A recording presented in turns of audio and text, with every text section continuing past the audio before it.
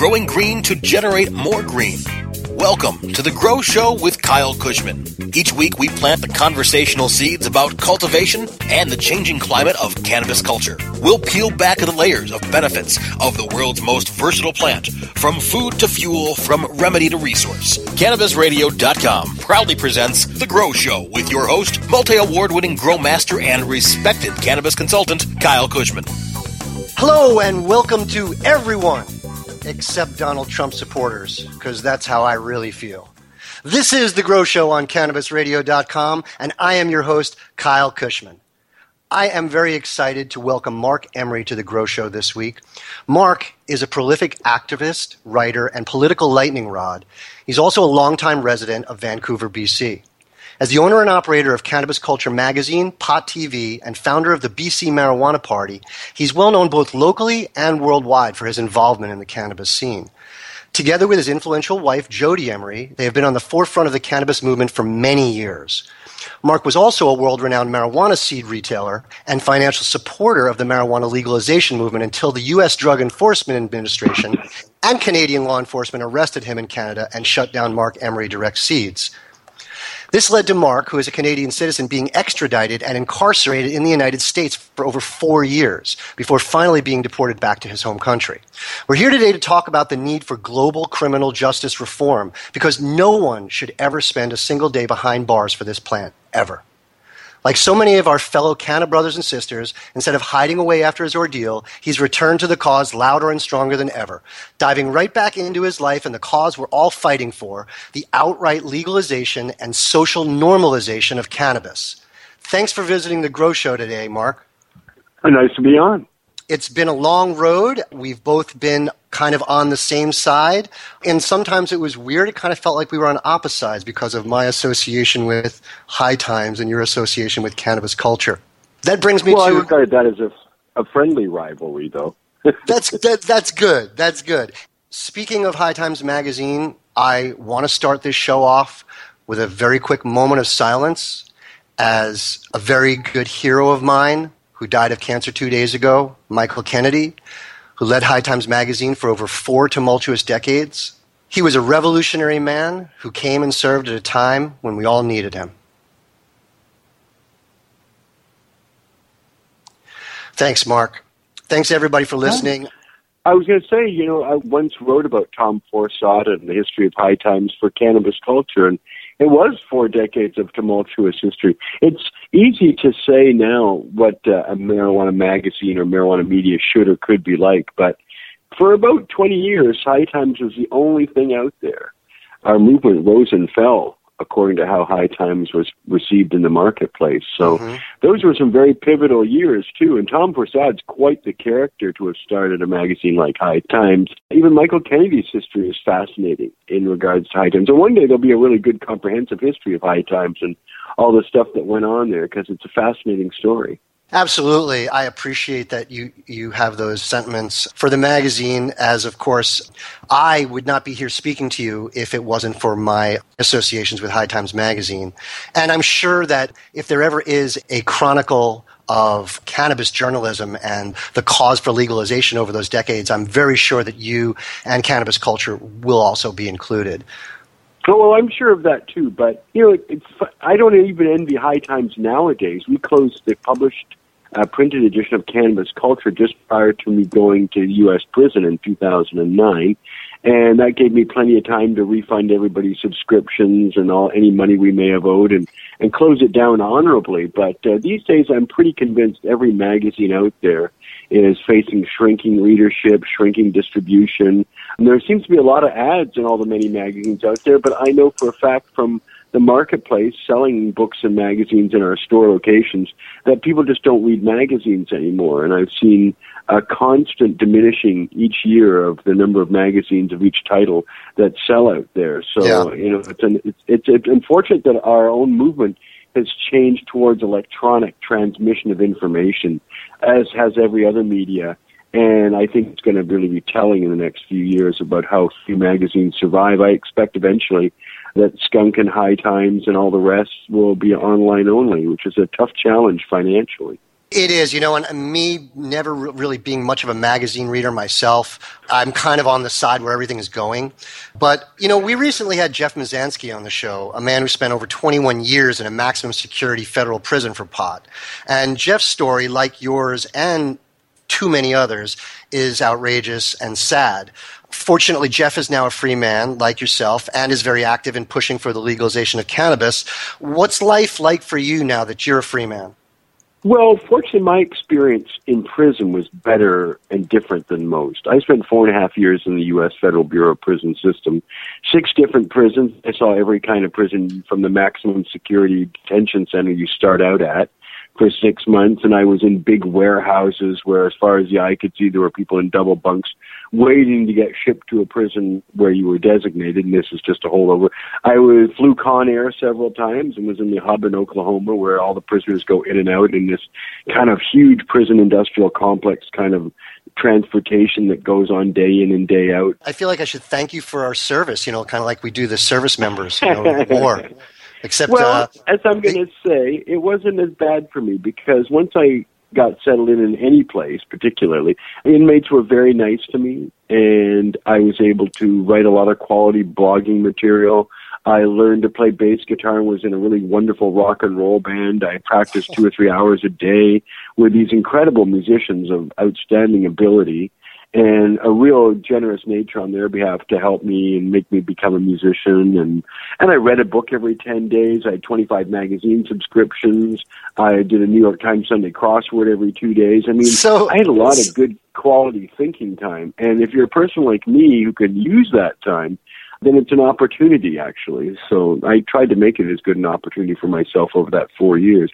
Believe me, getting out into the real world is a much larger struggle than coping in prison, I find, because out here, in this 5 years I was gone, we have a pile of new competitors. We have a new landscape where money is going to different people. As I said, my magazine isn't around anymore because those aren't viable. We have lots of competition in online retail, in so let me bring everything I do. To all legalities aside, was marijuana available in prison? Well, it was, but I stayed well away from it because anybody who's willing to do drugs in prison is a person that doesn't have anything to lose. In other words, they don't get visits, they don't spend money in the commissary, they're not using the email, which is $3 an hour, they're not using phone calls. In other words, they don't care. Because if you get caught with, let's say, 4 grams, because this is someone I used to do legal work for lots of inmates, and I appealed this guy's sentencing, and he had caught with 4 grams of marijuana. He was charged federally because it's in a federal facility. He got 10 additional months of prison time. He was in solitary for 6 months. He lost 2 months of good time. He lost visits for a year. He lost use of email for 6 months after he gets out of solitary. And he loses the phone for 3 months after he gets out of solitary. So in other words, about a year's worth of really terrible punishment, plus an additional 10 months of federal time because of that. So, the punishment for being caught with marijuana or failing a urine test was so burdensome that I ran well away from anybody who ever offered me any kind of thing at all because I figured they were probably being monitored or they were probably foolish enough to get caught. How long did you actually spend time behind prison? Exactly 54 months. I had an extra 2 months after my sentence ended because Canadians have to go to a deportation center. Wow. And can you tell us what part your wife Jody played in advocating for your release? Well, she did some incredible things. I'm not even sure you could do them anymore. One of the things she did, as soon as I was ordered extradited, Jody and other activists took over the Prime Minister's office in his hometown, his constituency office, for the entire day and occupied it and put Free Mark banners around it and stuff. And, of course, the police were called, and there was a big standoff that lasted several hours. And I'm particularly proud of her for doing that because no one has ever occupied the Prime Minister's office. And these days, I'm not sure they wouldn't shoot first and ask questions later anyway. So that was particular. And that's just to start it. She visited me. That's awesome. I remember reading about that. That's what I actually wanted you to bring up. I should have asked you earlier, what charges were you actually convicted of that sent you to prison? What made you a so-called criminal in the eyes of our federal bureau? Well, what I did is I sold 3 million seeds, cannabis seeds, to Americans from November 1994 to July, 2005 when we were busted by DEA and Canadian police. What an Let awful me be guy. the largest producer of marijuana ever brought before the U.S. criminal justice system. So that worried me because at first they wanted 28 to 40 years. And over the years, as we negotiated and I refused to let myself be extradited, it came down to 10 years and then finally 5 years and probation for all my co-accused. So that was too good a deal to resist. So on that level, I accepted the 5 years, and that's how I ended up in the United States system for 54 months. So I got my good time. I didn't lose any of my good time, but I spent an extra 2 months at a deportation center because I'm Canadian. On one hand, I felt blessed. A lot of people said I was blessed. You only get 5 years for being responsible for 3 million plants. There's a Canadian recently that smuggled somewhere between 5 and 10 tons from Canada to New York State and just got life imprisonment in the United States. So, these things still happen. I'm really glad that you're out. I don't think anybody should spend any time in prison. And when we come back, we're going to talk a little bit more about legalization and what's going on in both Canada and the U.S. But right now, we got to show our sponsors some appreciation. So let's take a quick smoke break, light your fire, consume at your leisure, and we'll be right back with more from Marc Emery. The Grow Show with Kyle Kushman will return once we cultivate through this short commercial break. Ganjapreneur.com, your guide to the cannabis business world. Ganjapreneur.com is a comprehensive resource for cannabis professionals and entrepreneurs. Download the Ganjapreneur app on your smartphone or tablet to catch up on cannabis industry news, scroll through our daily job listings, and learn about successful cannabis companies, executives, and investors. Ganjapreneur.com, helping Ganjapreneurs grow. Dr. Dabber, hurry! Its temperature is shooting past 1,000 degrees Fahrenheit. It's burning up. I'm afraid for this little guy, it's just too late. What caused the problem? Only Dr. Dabber can maintain the perfect temperature for a smooth-tasting, slower burn. This standard vaporizer lost all of its health benefits, sending it up in smoke. So you're telling me that most vapor pens burn so hot they produce smoke, not vapor? Correct. Keep away from those standard vaporizer pens and turn to Dr. Dabber. Doctor's orders. Less heat, more flavor. Doc Rob, the concierge for better living. Cannabis is just one of the many great plants that we have on this planet called Earth that we can use consciously and intelligently to improve our well-being. Take a real, raw, inside look at healthier living while sharing great ideas and improvements for a better quality of life. Learning to live and live well is a lifelong process. This is a journey. You could be 80 years old or 8 years old. You can still learn something that's going to make tomorrow a little bit healthier, a little bit easier, a little bit happier, a little bit better. The concierge for better living with Doc Rob. Only on CannabisRadio.com. Time to plant some more conversational seeds. You're listening to The Grow Show with Kyle Kushman, only on CannabisRadio.com. Welcome back to The Grow Show on CannabisRadio.com. I am your host, Kyle Kushman, and we are talking with cannabis legend Marc Emery. What are you currently working on, and what's the scene in Vancouver right now? Have you shifted your activism to a more local scale, or are you still advocating worldwide?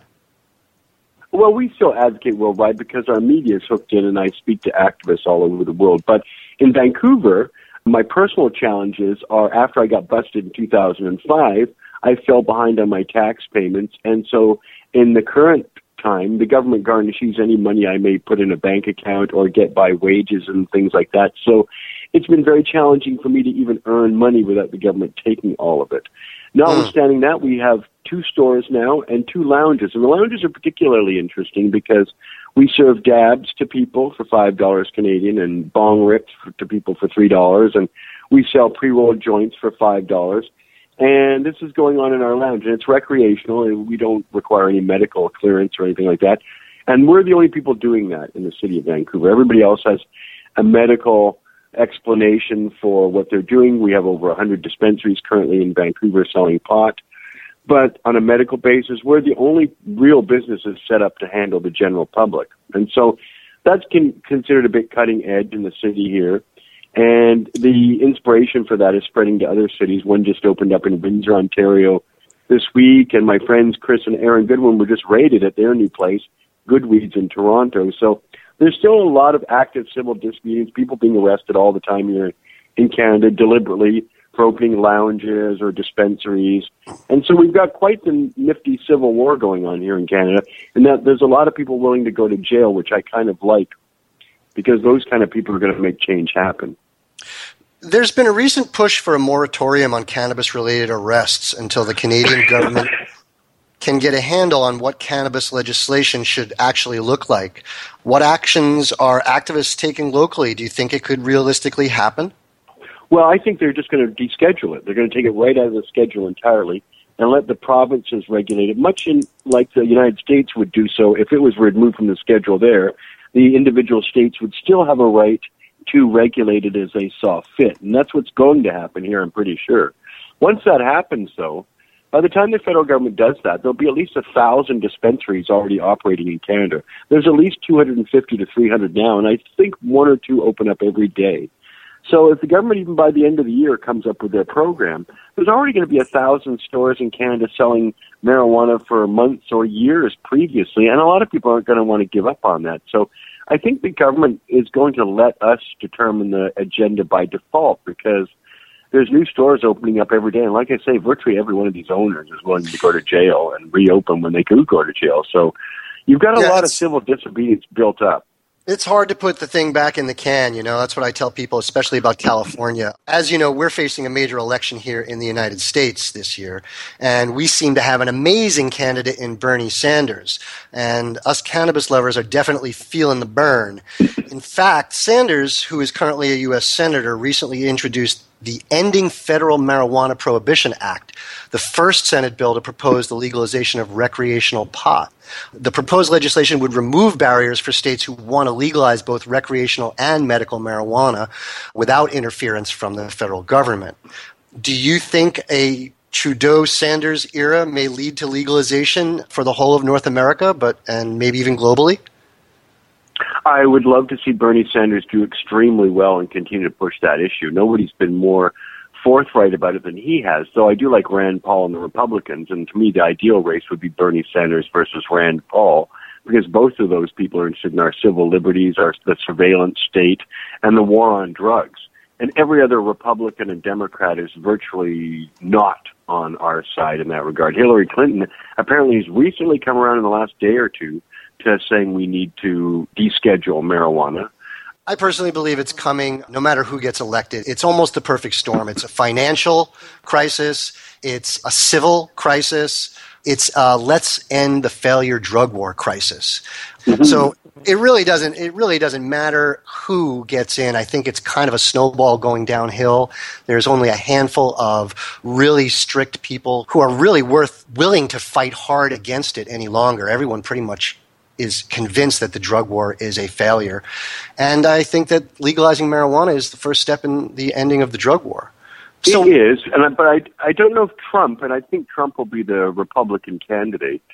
Yeah, I do too. I called that a while ago. I called the Sanders Trump. That's what I'm calling.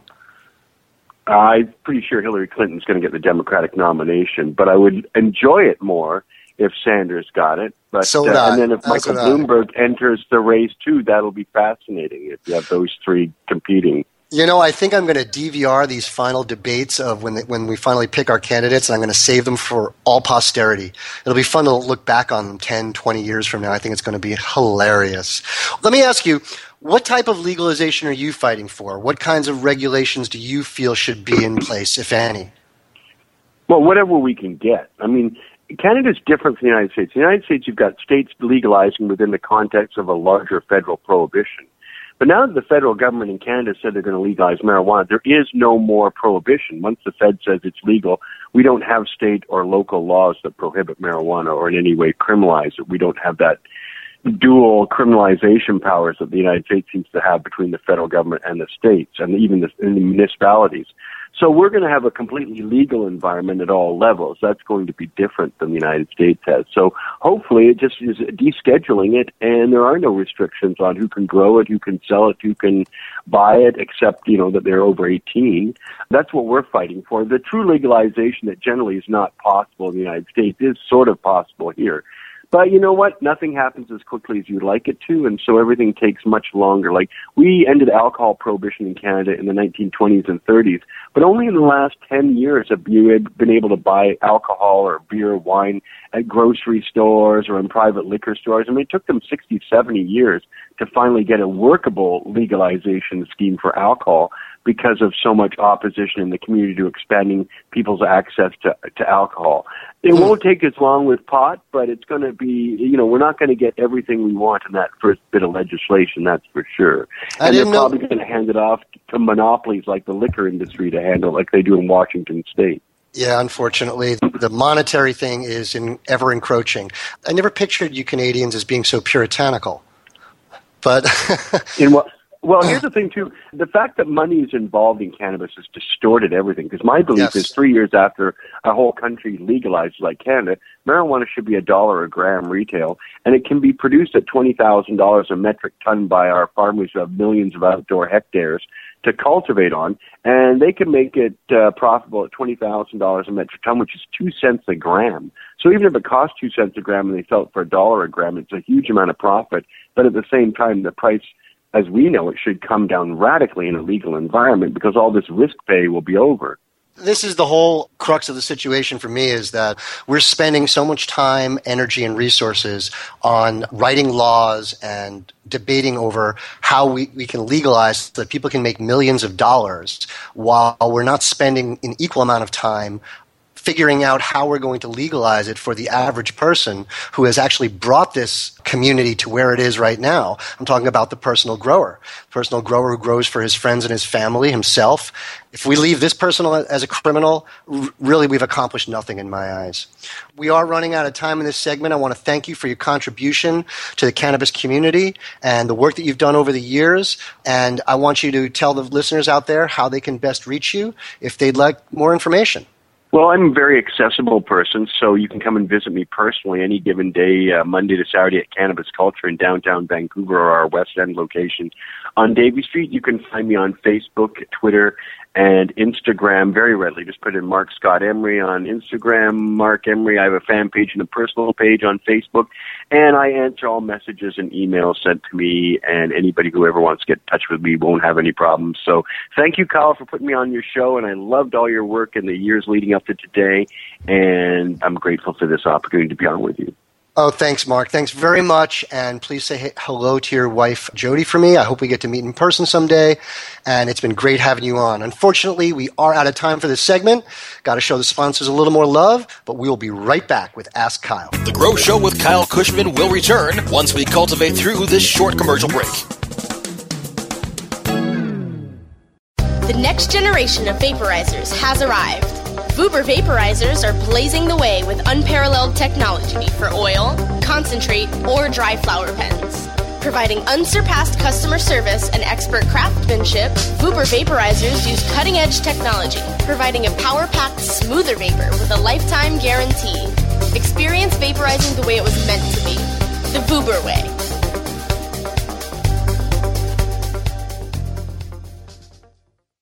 Are you paying too much for your paid advertising? Or have you quit altogether because it seemed like a huge waste of money? I'm David Ogletree, president of WME Training. Did you know that companies waste 25% of their PPC spend on average? At WME Training, we can show you how to make your AdWords account a lean, mean, converting machine. Whether you're just starting out or want to take your skills to the next level, we have a class for you. Contact the marketing experts at WMEtraining.com. From high atop Mount Soledad in San Diego, California, 100 feet above sea level. Good morning. It's good news with Cannabis Nurse Heather. This plant is amazing. Positive change is happening. We did it. No matter who you are, you can make a positive impact on the world. I would rather be illegally alive than legally dead. And that quote helped to give you strength. Nurse Heather is only on CannabisRadio.com. Good morning, Cannabis Nurse Heather. Time to plant some more conversational seeds. You're listening to The Grow Show with Kyle Kushman, only on CannabisRadio.com. Welcome back to The Grow Show on CannabisRadio.com. And now it's time for our final segment of the show we call Ask Kyle. So we have a few questions from our followers this week, and let's get started. From Marc M. via Facebook. He says, I met you briefly and we chatted a little during the 2015 Jamaican Cannabis Cup. We spoke a little about depreciating light cycles, which is what I run. It's a light cycle to maximize yield while saving power and equipment. I remember this discussion. I was very, very intrigued. He says, with legalization happening here in Canada and abroad, the amount of cultivators, both commercial and at home, is going to exponentially increase. Will master cultivators such as yourself, why thank you, Mark, be looking to use different methods to save power and equipment? Absolutely. Anything you can do to lessen your carbon footprint is important. But let me say, I think the most important thing is long-term thinking. Let's get scientists engaged in full force developing of clean energy. Let's redouble our efforts like we did when we were in a race to get to the moon. I think that we can make clean energy a reality and not have to focus on whether people are using it to grow marijuana or whether they're using it to cool their refrigerators. But yes, absolutely, Mark, I definitely plan on looking into depreciation methods with changing the light spectrum. I can't recall exactly what you were saying, but it has something to do with 4 hours on and 15 minutes off. It was very, very intriguing. I'm going to have to look into that. Thanks for the question. From GreenGrons420 via Twitter, do you have recommendations for a best soil to use for an indoor grow? Which ones are veganic? Well, veganic is going to be any soil in which there's no animal products. So basically you just don't want any guanos. You don't want any poop. No slaughterhouse, bone meal, blood meal, things like that. Fish meal is also not tolerated in veganic. So just look for anything without any animals listed in the ingredients list. They can be either cocoa, sphagnum, or a mixture of both. But just check the label and make sure that there's no animal byproducts in there. From Leanna K via email. I'm growing in a small 6x8 tent, plenty of ventilation, fans, good balanced water, aerated. I'm using an LED set on blue spectrum to grow 18:6. That's the light photo period. I'm thinking of switching to metal halide daylight and my ballast. My question is, will this type of light switch have much of an effect on stressing out my plants, or is there a safe way to switch out to using my metal halide? I'm concerned about possibly hermid plants if I mess with the light type. That's a good question, Leanna. Well, a 600 light is not super big difference from the LED. If you're switching out to 1,000, I would definitely put the light at the very, very top of the canopy and probably leave the doors open, let a little bit of that light escape rather than get the reflecting. So don't put them right into a high yield lighting situation. And the other main thing is that you're probably going to notice that they're going to feed a little bit more with the daylight HIDs than the LEDs specifically during your veg. So you might want to up your food dosage a little bit. I don't know that you need to worry about hermes as long as you keep them on the same light schedule. Next question from Dougie via email. I've been battling temperature problems. I can't really get my room below 90 degrees. Have had consistent yellowing on lower branches, and I've raised the light as high as I can get it. I have been very good about watering and nutrient feeds. I have read yellowing undergrowth is pretty natural, and from what I've read, my plant is healthy. I haven't topped my plant, and I am entering flowering period. Should I be concerned? Well, I'm not really sure about what you're concerned about. Is it the topping or the yellowing? Neither is really good. As long as your plants are healthy and you get a little bit of yellowing underneath, just remove the yellowing leaves. And if you find that that yellowing continues to spread up the plant, it probably means that you're just not feeding enough. So try upping the food dosage a little bit.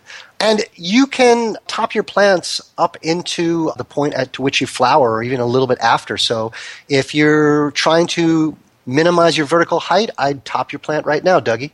From Carlos via email. Do you ever get scarred fly fungus gnat? If so, how do you treat? Fungus gnats are easy to treat, Carlos. It's a beneficial called Bacillus israelensis, and it comes in a product called Natrol or mosquito dunkums. So look for those at your local hydroponic store. From BongLove420 via Twitter. What is the biggest yield you've gotten from one plant? Well, BongLove, that would depend whether you're talking about an indoor plant or an outdoor plant. As you know, I haven't done very much outdoor growing, but I have seen 4 and 5 pound plants outdoor be a regular a regular occurrence. Indoors, I'd have to say 1.25 pounds is the largest plant I've ever grown. That was a sage plant from TH Seeds, and it was about 6 feet tall, and it was in, believe it or not, just a 15-gallon bucket. Unfortunately, we are out of time. I want to thank our guests and producers for making this show possible. Off to mention, if you want to submit your own questions for Ask Kyle, go to our Facebook page at www.facebook.com/The Grow Show. You can tweet questions to @CannaRadio using hashtag The Grow Show. Or you can send an email to Diane@KyleKushman.com. That's Diane. Please make sure to check out my website, KyleKushman.com, where you can find out where to follow me on social media, upcoming events, and subscribe to my newsletter. Find new episodes of The Grow Show every Wednesday by going to CannabisRadio.com or subscribe to the show on iTunes, Stitcher, and iHeartRadio. Once again, thanks for joining us. I'm your host, Kyle Kushman, and as always, stay lifted.